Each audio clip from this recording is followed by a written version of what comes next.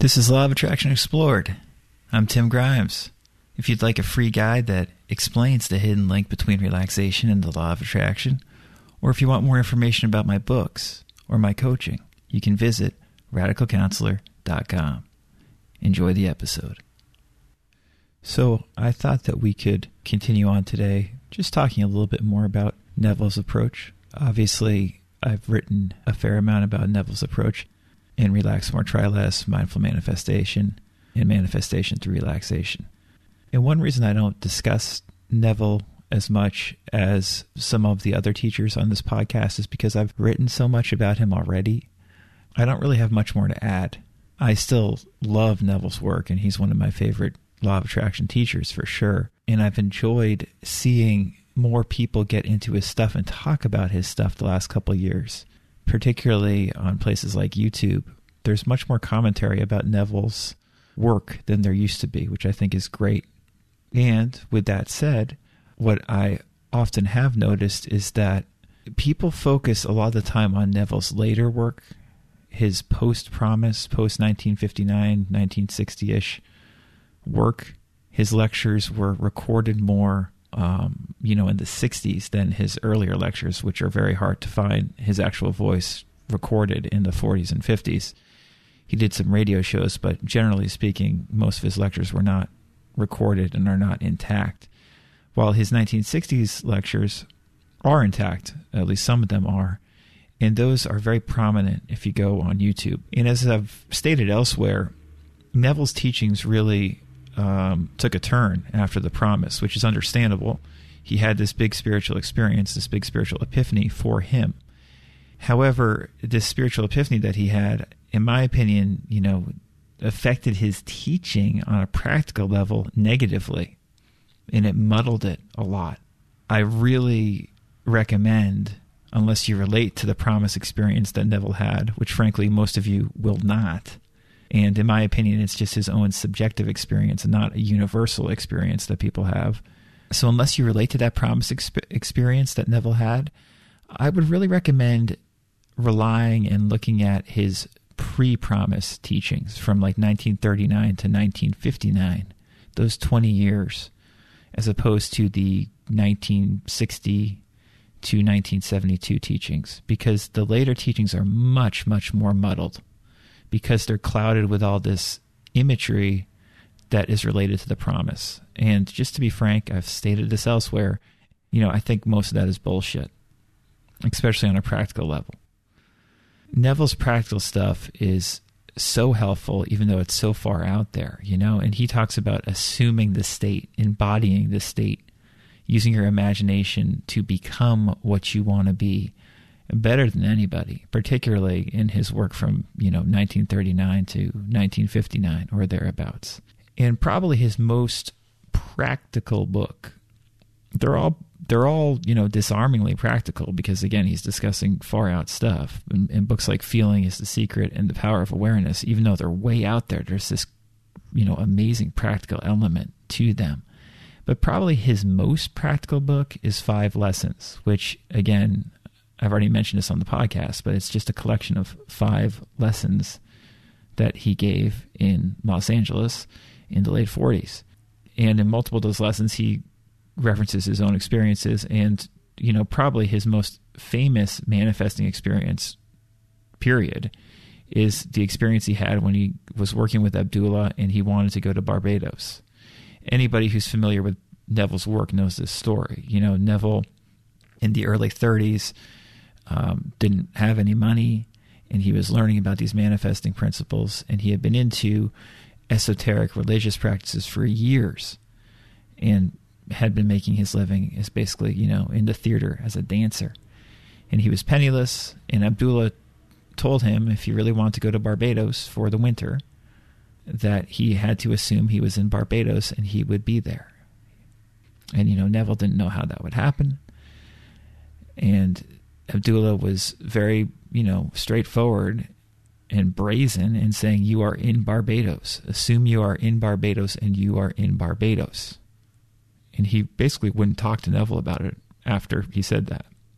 When Neville asked him, how's this going to happen? Abdullah just said, you are already in Barbados. There's nothing that's going to happen. You are in Barbados. And of course, the story goes that, quote unquote, miraculously, Neville got a ticket to Barbados via his brother, and, had a wonderful time going down to Barbados in first class, even though he was supposed to be in third class, and, had a wonderful trip to Barbados. And it was transformational for him because he realized the power of the law that Abdullah was talking about. And this law, as they called it, is what Neville ended up teaching. From the late 30s until, his death, Neville talked about the law. And he talked about it most clearly, in my opinion, from, the late 30s until the late 50s. So what I'd like to just excerpt from Neville today from 5 Lessons is not this story of him going to Barbados, and how that happened. Most of you have already heard that before, and it's a wonderful story. But something that's very interesting, and one reason that 5 Lessons is such a great book, the kind of book you can go back and read or listen to again and again, are all the nuances.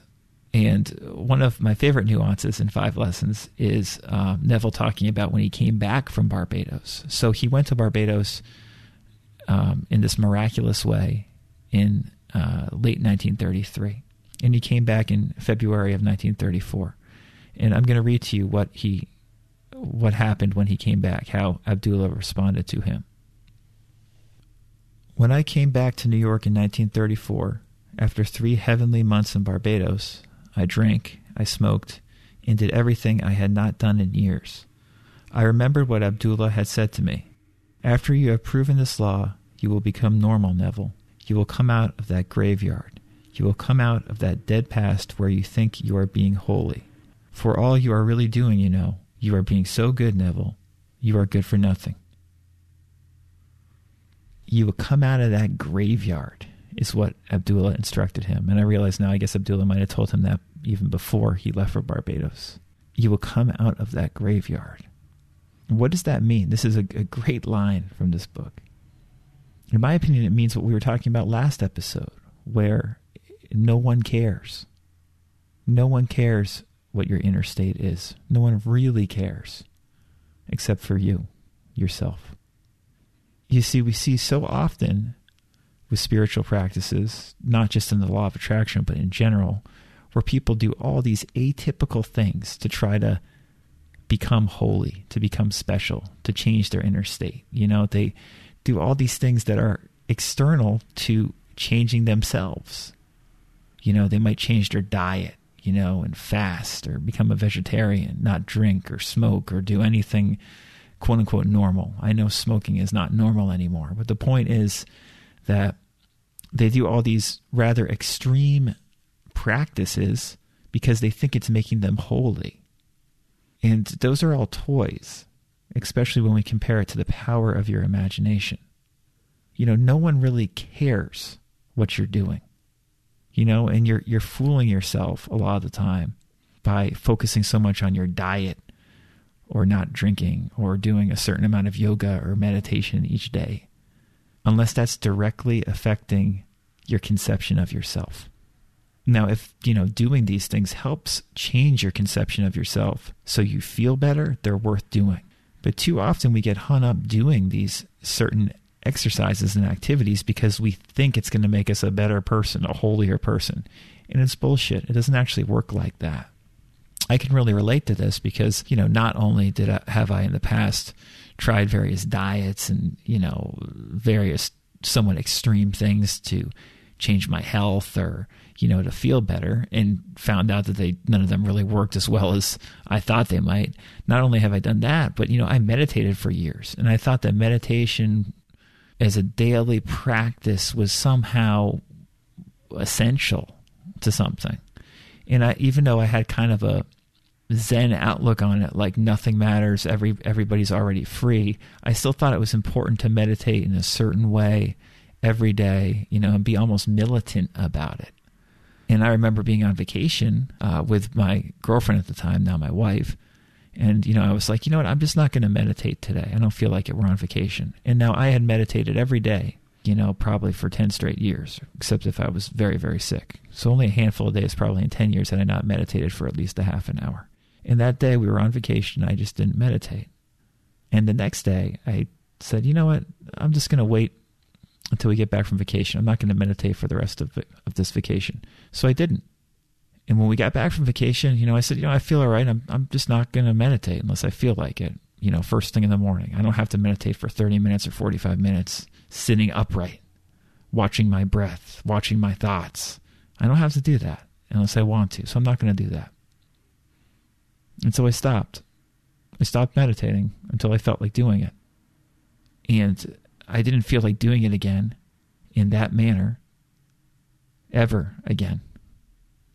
I came out of the graveyard because I realized that kind of militant formal meditation meant nothing. It had a fraction of the effect on my life as something like changing how I felt during the day, working with my imagination would.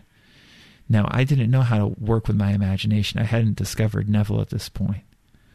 It was a few years before I discovered Neville. And what was interesting is after meditating every day for over a decade, I basically stopped meditating for, I'd say 3 or 4 years. And I never thought I would go back to it, quite frankly, because I realized how little I had really gotten out of it. It didn't mean I wasn't a meditative person a lot of the time. I liked being a meditative person, but the formal militant aspect of it, I realized it wasn't that helpful, usually. And around this time, in that 3 or 4 years before I discovered Neville and the law of attraction, I had the pleasure of discovering the teachings of U.G. Krishnamurti, which are anti-teachings, super irreverent. And U.G. was just so anti-everything in the best way, like an anarchist. He said there's nothing you have to do. He goes, meditation is evil. He said that kind of mockingly, jokingly. He also said that diets are total bullshit. If you want to read a good cookbook, you should check out Yuji's cookbook. I'll link to it. It's like an anti-cookbook. Yuji was saying you have to recognize what you inherently are. And he was doing it in his own way. Just a wonderful, wonderful guy. So anyway, I was pretty much anti-meditation. And it was only from discovering Neville that I got back into meditation. But when I got back into meditation, it was a totally different kind of meditation, where it was subjective, it was relaxed, and it was really about working with myself in a good, effective way. And, whether you're a hardcore meditator or a hardcore yoga practitioner or a hardcore certain kind of diet person or a hardcore being abstinent against, booze or some other things, I think you can probably relate to that story in some way if you're listening to this podcast, because most of us go through that. We're living in the graveyard. And a lot of the law of attraction is coming out of the graveyard. And to be quite honest with you, most people who are into the law of attraction are still in the graveyard. So come out of the graveyard. Let me read a little bit more from this section of 5 Lessons. Neville wrote, I came back walking this earth a completely transformed person. From that day, which was in February 1934, I began to live more and more. I cannot honestly tell you I have always succeeded. My many mistakes in this world, my many failures, would convict me if I told you that I have so completely mastered the movements of my attention that I can at all times remain faithful to the idea I want to embody. But I can say, with the ancient teacher, although I seem to have failed in the past, I move on and strive day after day to become that which I want to embody in this world. Suspend judgment. Refuse to accept what reason and the senses now dictate. And if you remain faithful to the new diet, you will become the embodiment of the ideal to which you remain faithful. Remain faithful to your idea. Work with your imagination. Don't put yourself in the graveyard and think you have to do certain aesthetic practices, meditate or eat a certain way in order to feel good. Unify with what you want. Do it right now. That's the easier way, the better way.